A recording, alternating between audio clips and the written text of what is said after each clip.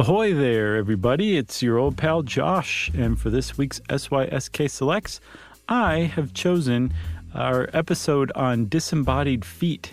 Yes, with the great title, Why Are So Many Disembodied Feet Washing Ashore in British Columbia? We released it back in June of 2016, and it's a cozy little mystery about feet washing ashore, and we don't know why still to this day. I hope you enjoy it. It's a really good episode.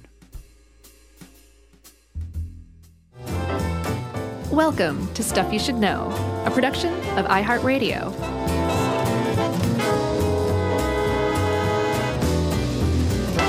Hey, and welcome to the podcast. I'm Josh Clark. There's Charles W. Chuck Bryant. There's Jerry over there. And there are 6 feet in this studio right now. And all of them are exactly where they're supposed to be. Attached to their lower legs. Yeah. Below the calf. Yeah. Yep. Above the floor. Facing forward. Right. Yeah, that's a big one, too. Key. Because if it's facing backwards, you got problems. No, or you're just going the wrong way all day long. Maybe so. You know where they're not supposed to be, Chuck? Feet? Yes. Well, they're not supposed to be on the armrest of the seat in front of you on an airplane. Yes. Or a movie theater. Yes. But I know you're not talking about common courtesies that bug me. No. But I agree with you wholeheartedly. That is so wrong. Yeah.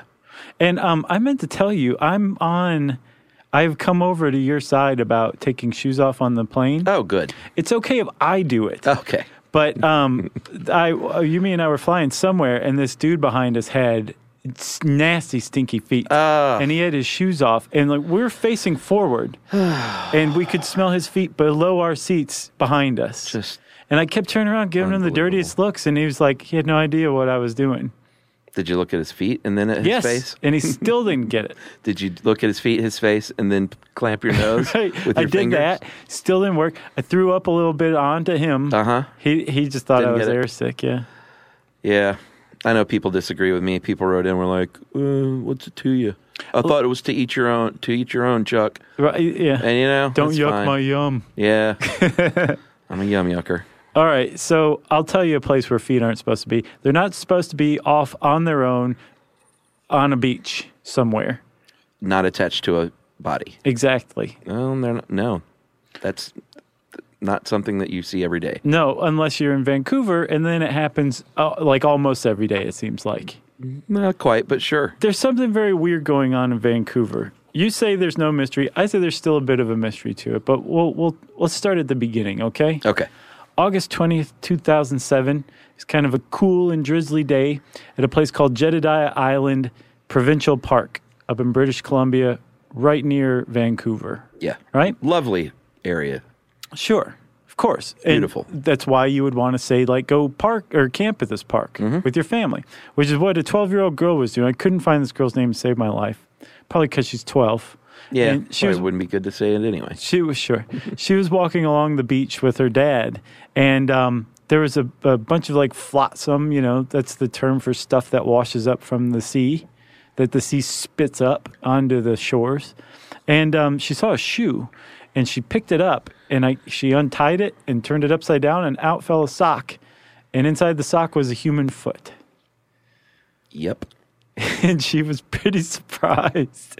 Size 12. Yeah. It was a campus brand shoe, which ended up being neither here nor there, but it is manufactured in India, mostly sold in India. Right. And we'll just park that right there for now. Yeah, so the family's like, this is unusual. Sure. They borrowed a radio from somebody else, and they alerted the authorities. And in very short order, the Mounties showed up, the coroner showed up, the Coast Guard showed up. I bet the Mounties were all over that foot. So, yeah, they said, you know what, we're going to take that foot, if that's okay, little girl. And she, through her sobbing tears, said, sure. But just give me a little money, okay? And they said, we're going to send it off for DNA examination. And did that return nothing? The DNA? As far as I know, yeah. There was no match. So that wasn't like a clue?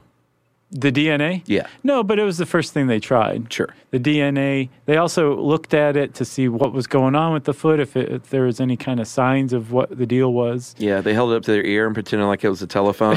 And one of the other Mounties said, "That's not funny, eh?" Yeah, but they were like, "Oh, it is kind of funny." And they said, "Sorry." So they just kind of filed it away. It actually didn't make much of a stir outside of the area. Nah. It was worth talking about. It got a little bit of ink because it was just so weird. But Yeah. they put the foot away at the coroner's office, and everybody went about their lives, right? I would assume so. And then 6 days later, another foot showed up in the area. Not the same place, but Yeah. in the same general area, Another right foot. which means it wasn't from the person's other foot. No, that'd be weird. So there's 2 people missing feet now. Yes. This is a men's Reebok size 11, I think. And the people who found it said that when they saw it, they immediately knew that there was a foot in there because it looked full. It looked footy. How they put it. Full of foot. Yeah. Yeah. And they picked it up and smelled it, and they're like, yeah, it's a foot. That's right. And the Mounties came in again, and they got off their horses, and Corporal Gary Cox said, it is a little weird to find 2 feet. Yeah, especially within 6 days of one another. Yeah, in the same area. It was, he described it as 1,000,000 to 1 odds. I don't think he did the science on that. I don't either. But it's just something you say. Right. But he said 2 is pretty crazy. Yeah. And I agree with him. Yeah. So the first foot was on Jedediah Island. The second one's on Gabriola Island, which is, I couldn't find exactly how far away it was across the water, but it's not that far. Right. They're close, but they're separated by some water. And now all of a sudden, there's 2 feet that were found within 6 days.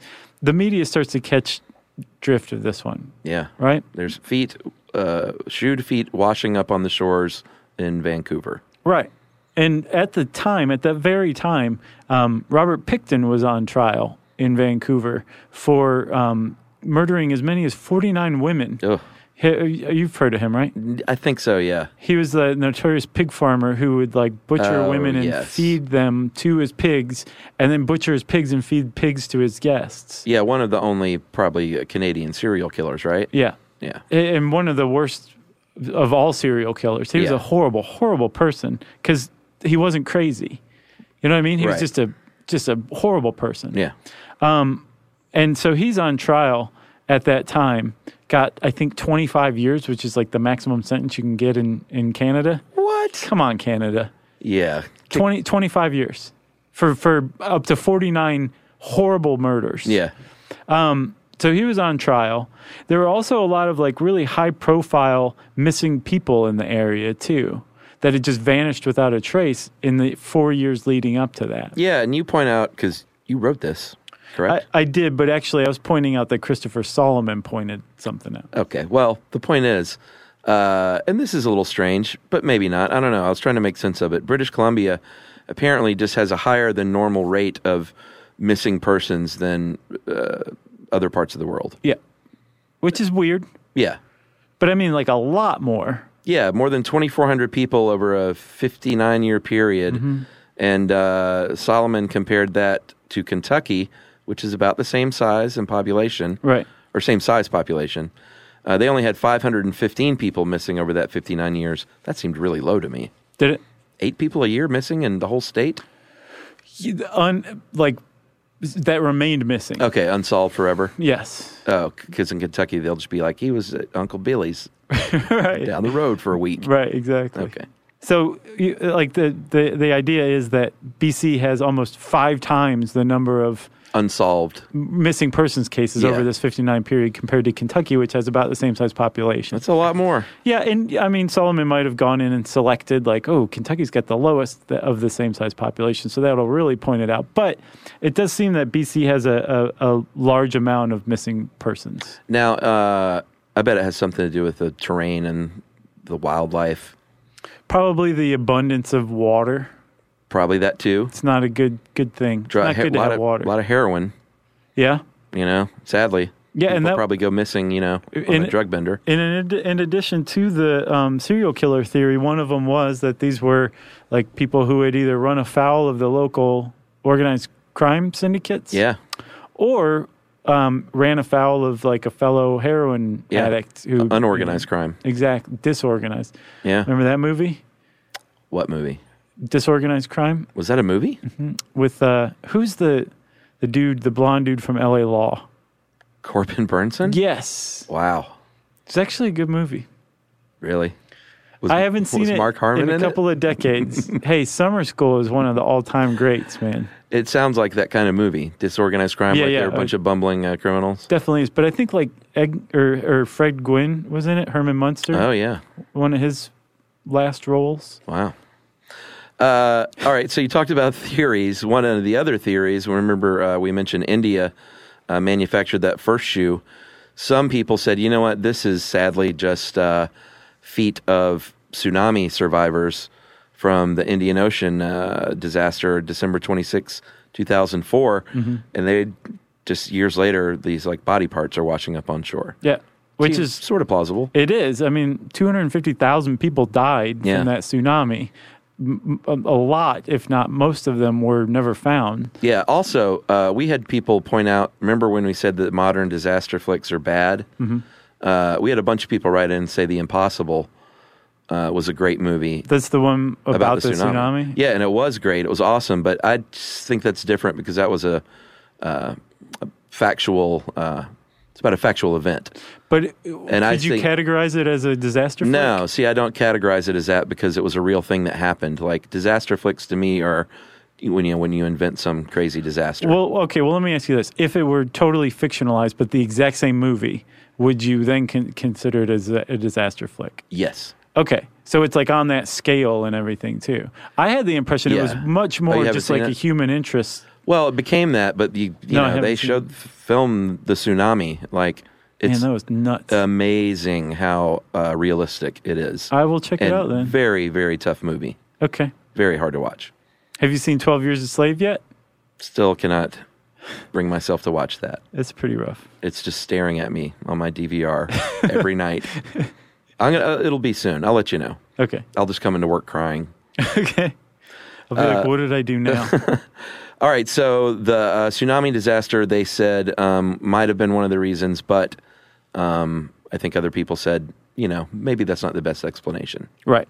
Other people said, well, a lot of people just go missing from other things, like planes go down in the Salish Sea, which is the body of water between, I think, Vancouver Island and mainland British Columbia. Yeah, I think which is where most of these were found. Is it Salish? I think so, but we'll hear from Canadians one way or the other. You say Salish, I say Salish. Who's right, really, All right, well, we're getting all excited here with these theories, but there were more feet to come, and we'll get back to those feet right after this.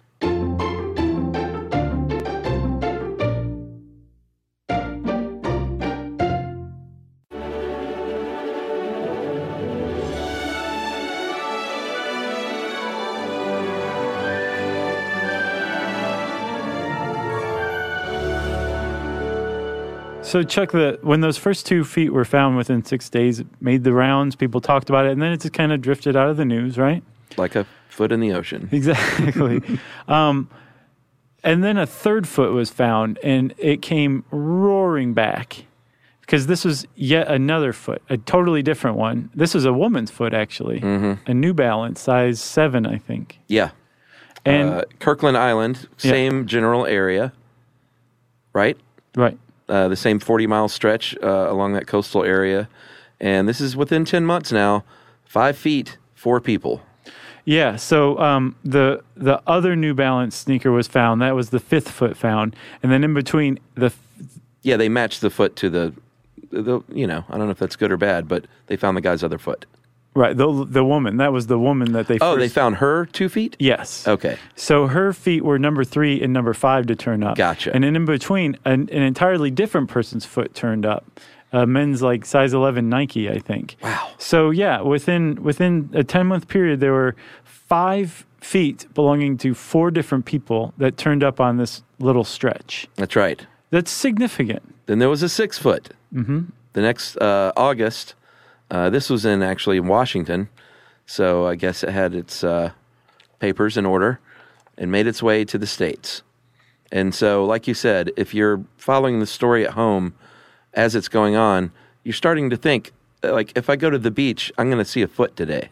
And a lot of people did do that. Yeah. A lot of people around British Columbia started looking for disembodied feet. They were turning up so frequently. And I misspoke. You were right. So the 7th foot to turn up was the woman's other foot. That's hard to keep track. It really is. With all these disembodied feet. It really is. So how many feet in total, sir? I think the last 2 were found February of this year. Yeah, and they actually belong to the same person, but they were found a week or 2 or so apart. Yeah. And I say last, I mean most recent. I'm sure more feet will come. It seems that way because so the first foot was found in August 2007. These most recent feet were found in February 2016. That totals 17 disembodied feet found within a 150-mile stretch between Tacoma, Washington, and British Columbia. Wow. That's unusual. It seems like it. And there's a lot of theories, but no one can say definitively, here's what's going on. Right. And I know we're making a lot of jokes. I realize these feet belong to people who are no longer with us. Yeah. Just want to throw that out there. Sure. But we do a lot of comedy on this show. So we did a coma episode that had jokes. I mean, come on. Okay, good. Just wanted to COA there. So from the beginning, the cops and the Mounties were basically like, this seems really fishy, but it's not. We don't think it's murder. Yeah. We don't think there's someone out there killing people and chopping their feet off. Right. Which is what a lot of people thought. Yeah, but and notably, still do, I think. Because their feet weren't cut off, and you can tell. Right. They were. They said that they were naturally disarticulated. Right. That's right. So that first foot that girl found on Jedediah Island was identified pretty quickly because the cops released a picture of the shoe to the media. Yeah. And remember, it was a campus brand, which is made in India, sold mostly in India. And so the guy whose foot it was, his family saw it on the news and identified him as somebody who he was a longtime sufferer of depression, and he was in a depressed state when his family last saw him. So the cops came to the logical conclusion that he had killed himself. Right. So foot number 1 has been matched to a missing person. Case closed, right? That's right. So then the New Balance shoes turned up on separate islands. This is the woman, and she was identified as a lady who also was suffering from depression and jumped off a bridge. Mm-hmm. I think they knew this for sure. Yes, that's where the woman was last seen, was jumping off a bridge. Yeah, and this had been 4 years previous. Mm-hmm. So now they're starting to get a pattern here where, all right, there was another man, too, the one on Valdez Island, feet 3 and 5. They determined was either suicide or accident. And then another couple of people who were accidentally killed. And so they see this pattern now of, all right, these are people that just happened to die or died by their own hand near enough to the water where their feet were there. Yes. I'm just being vague for now. Right. Yeah. But the weird thing is now all of a sudden, in a very short period of time, relatively short period of time, because one of these guys whose feet turned up was last seen after his boat turned over in 1987. Yeah. So in a very short period of time, all these people who died at very different periods of time, suddenly their feet were starting to turn up in this area around the Salish Sea. Yes. And the cops had I guess kind of a pretty good idea from the outset, but to understand what was going on, or at least what the cops say was going on, you have to understand what happens to a person who dies in the water. Yes. You think that people float, Yeah, you kind of think that because in movies that, if you're trying to get rid of a body in the water, you always, tie cement blocks to it. Cement shoes is the old joke. Yeah. Somebody turned up like that in New York recently. Like with cement shoes? Yeah. Wow. Somebody saw too many movies. But the idea is that you have to weight the body down. And I suppose if you were going to get rid of a body, I'd probably do the same thing just out of, just covering my bases. Just to be sure, right? Yeah. Well, the thing is if you do use cement shoes on a person, which you should never do that. No. But if you did, what you're doing is you're not ensuring that they sink right then. You're ensuring that they don't come back up. Yeah. Because that's what happens. That's right. Body that it has gone unconscious or has drowned and died sinks pretty quickly. Yeah. And it usually sinks so quick that if you are looking for a drowning victim, you should look on the bottom pretty close to where they were last seen on the surface. Yeah. They sink that fast. Man. So a body sinks, and it'll sink faster in fresh water than salt water because salt water makes humans a little more buoyant. Yeah.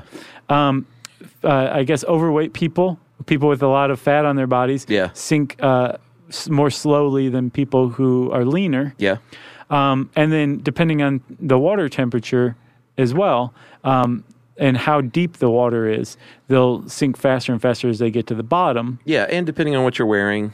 Yeah, like a coat or shoes or something like that. That'll all weigh you down. Or a backpack. It's definitely going to pull you down. But the point is, once you go under, once you submerge and you're dead or you're dying, you're going to sink pretty quick. Yeah, there's more pressure, too, the deeper you get in a body of water. You mentioned the temperature was lower, but there's also more pressure, and that compresses the air in your body, and that's going to make you less floaty as well. Right. So the thing the cool air or the cool temperature does down there is it kind of preserves you for a little while longer than ordinarily because the bacteria that will eventually consume your body are just going to be slower to do so. They just move more slowly, right? But that bacteria is eventually going to overcome the sinking of the body. Yeah. Because your body's an enclosed system generally, roughly. I mean, you got a mouth and all that, Sure. But as they're eating, they're putting out as a waste product gases, like methane and stuff like that. Yep. And your body traps that stuff, and it begins to bloat. And everyone knows that once you bloat, you float. That's right. That's the forensics bumper sticker. Yeah, eventually you're going to rise to the top like a dirigible because of those gases that are trapped in your body. Or like a submarine? I guess. Okay. I guess. Do you mean they keep going into the air? Right. Like a blimp? You float off, and then your foot will be found on the moon later.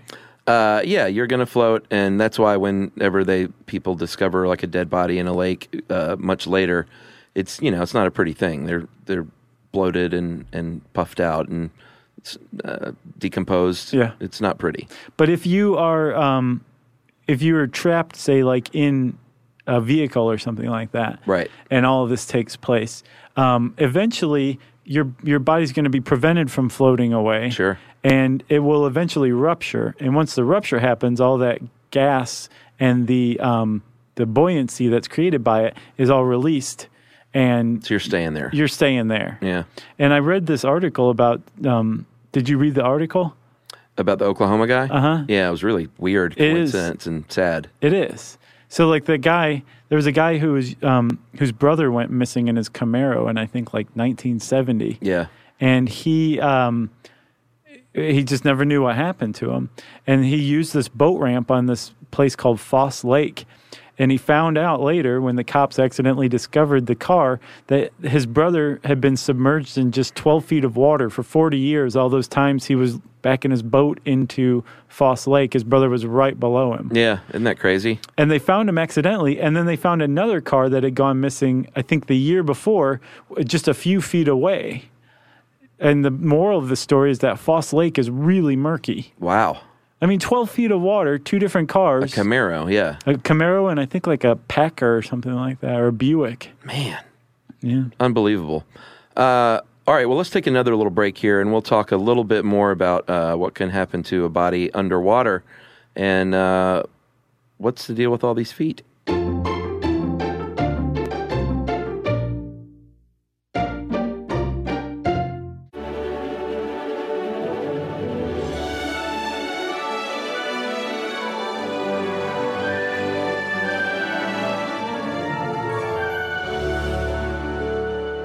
All right.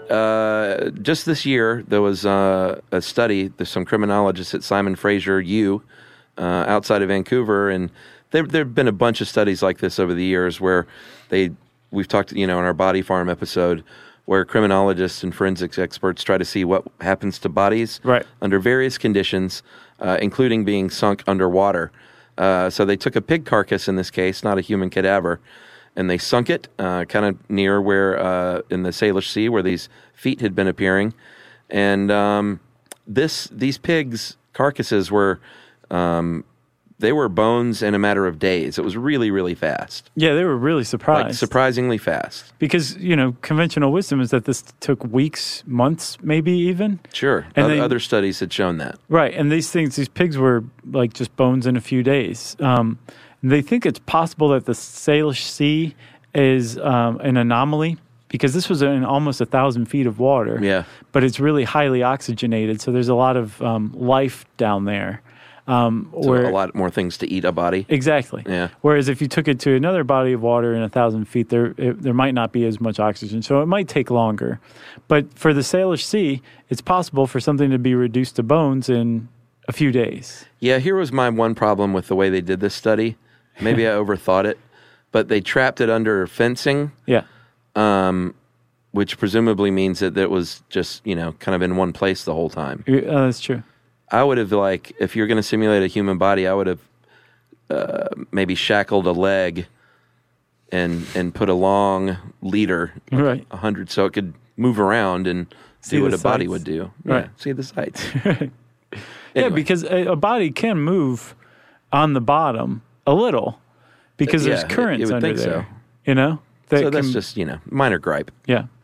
But yeah, did you see the video of it? The time-elapse video? Oh, no. It's really something. Nah. It's gross. Don't need it. So there was another study that I found that really kind of ties all this together. It was from 1992, and it was carried out by the coroner of Kings County, which is where Seattle is. Yes. And he or she, I think it was a he, looked at bodies that had been pulled from the water, and he took the amount of time they'd been in the water submerged, and then the amount of body parts that were left, or exactly what body parts were left. Right. And basically went back and reverse engineered the process by which a body comes apart when it's submerged underwater. Yeah, that's valuable information. It really is. And so what they came up with was that the skin, the thinnest areas of skin typically cover like joints, so like your wrist and ankles. Yeah. Those get eaten away first, which exposes that soft tissue beneath that holds your hand to your arm or your foot to your leg, and then that gets attacked by scavengers and all the other stuff that's eating it. And so between the things eating that soft tissue holding the bones together and the wave action or the currents at the bottom of the body of water, the hands and then the feet work loose. They disarticulate. Yeah. So they naturally will fall off the body as the body's decomposing submerged underwater, and they are among the first parts to go. That's right. And if you're just a foot and you're not wearing a shoe, then chances are that foot will get consumed and you will never see it again. Although one of these feet was a barefoot, correct? Yes. Which seems to be a little bit of an outlier. A little bit. But if you've got a shoe on that thing, that's tied up nice and tight, and you're disarticulated at the ankle, that foot is still inside that shoe, going to make it really hard for a scavenger to get in there, and it's very possible that foot will not decompose, or at least decompose very slowly. Right, and not only that, will it be protected. Once it disarticulates, if it's wearing a certain kind of shoe, specifically an athletic shoe that's made in the last 15, 20 years, it's going to have air injected into the sole. Yeah. And in the case of remember Nike Air Maxes, they had actual air pockets in between the sole and the bottom of the shoe. Yeah. And that actually creates a buoyant effect that will lift a shoe, including one that has a foot still inside, to the surface. Yeah. So they started looking at all these cases. And they said, well, almost all of these are athletic shoes, so that makes sense. And it's going to bob upside down because of that rubbery sole. Right. So it's going to be protected even more from birds and things. Right. So what we have here is a case of people that just happen to die and their feet happen to come away from their bodies and be well protected by these awesome running shoes. Yes. And eventually made their ways to shore. Yep. But a little bit weird that they would happen in this area in such a span of time, I would still say, right? That's to me the and we should say that's what you just said, that's the cop's position. Yeah. And it has been basically since the outset, since the first foot was found. Basically nothing to see here. And there's not a lot there to undermine it or attack it. It's a pretty sound position. Yeah. But there is still a mystery to it, to me, in that why British Columbia? Like, it doesn't make sense. And there's a couple of explanations. One is that the Salish Sea is something like a lagoon to where water flows in from the Pacific Ocean from the south northward into the Salish Sea. And once stuff goes in there, it basically recirculates. It doesn't come back out very often. Well, that when you see the sign that says Salish Sea, it says feet flow in, they don't flow out. Exactly. Yeah. Right? So once you see that sign, you're like, well, there's the explanation, right? The idea is that the Salish Sea would experience a higher incidence of flotsam of all types, including feet, which is one explanation. Yeah. It could be right. Well, I'm sure that has something to do with it. Sure. The other explanation is one of my favorite things in the world, which is a version of, well, there's a couple of names for it. There was a guy named Arnold Zwicky in 2006, a linguistics professor at Stanford, who coined a term, frequency illusion.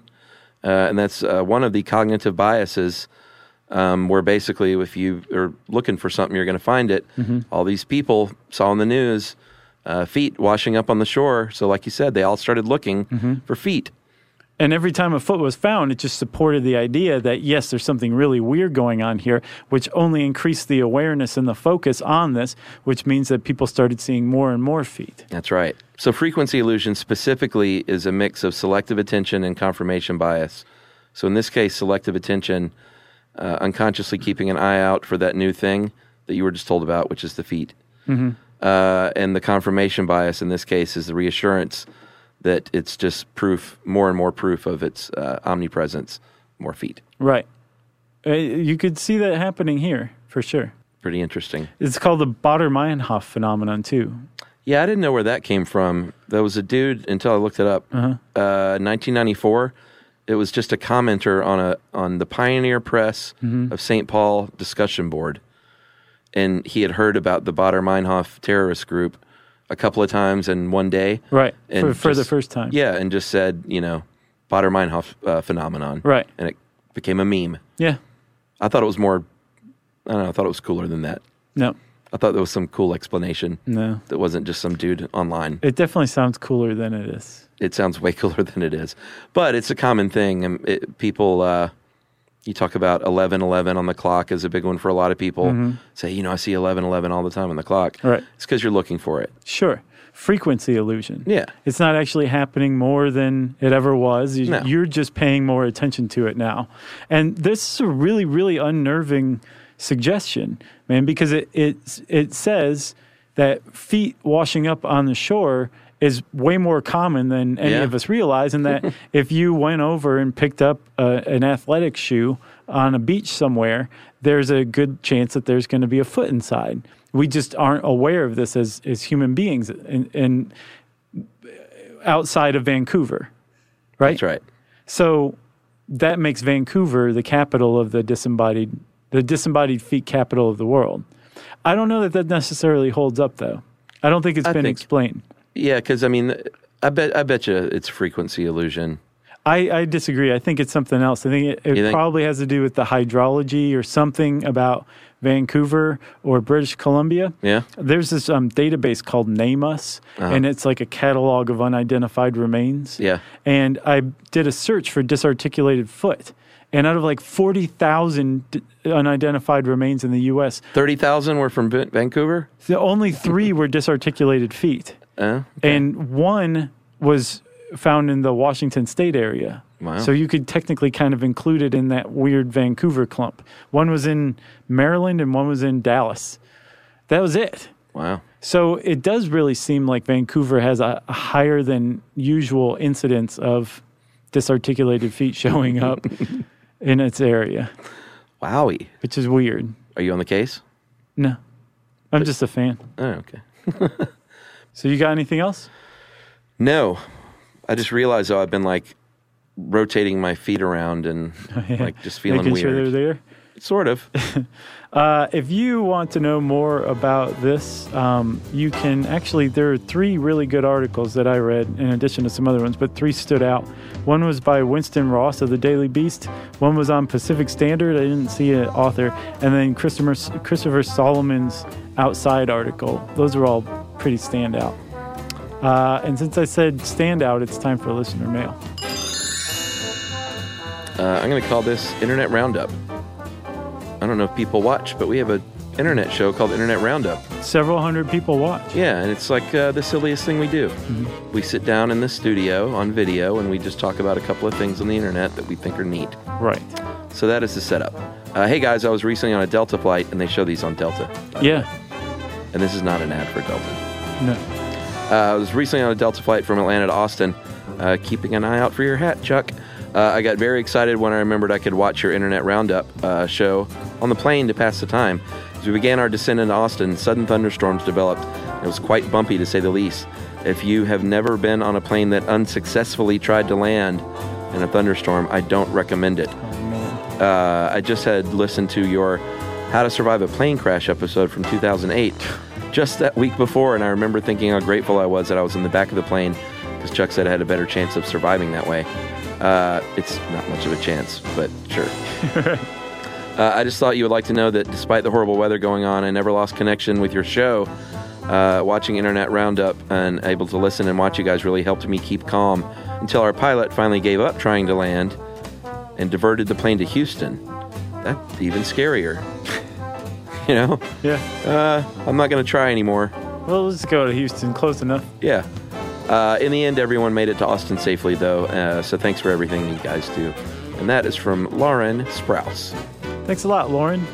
Have you ever watched videos of planes that come in for a landing, but it's too windy, so they have to like immediately take back off? No, that's never happened. Like they touch down and take off? If you watch those waiting to get onto a plane, it's a really good way to just poke at your brain. Wow. Yeah. No, thank you. If you want to get in touch with us, you can hit us up on Twitter at SYSK Podcast. You can join us on Instagram at SYSK Podcast too. You can join us on Facebook.com/Stuff You Should Know. You can send us an email to stuffpodcast@howstuffworks.com. And as always, join us at our home on the web, stuffyoushouldknow.com. Stuff You Should Know is a production of iHeartRadio. For more podcasts from iHeartRadio, visit the iHeartRadio app, Apple Podcasts, or wherever you listen to your favorite shows.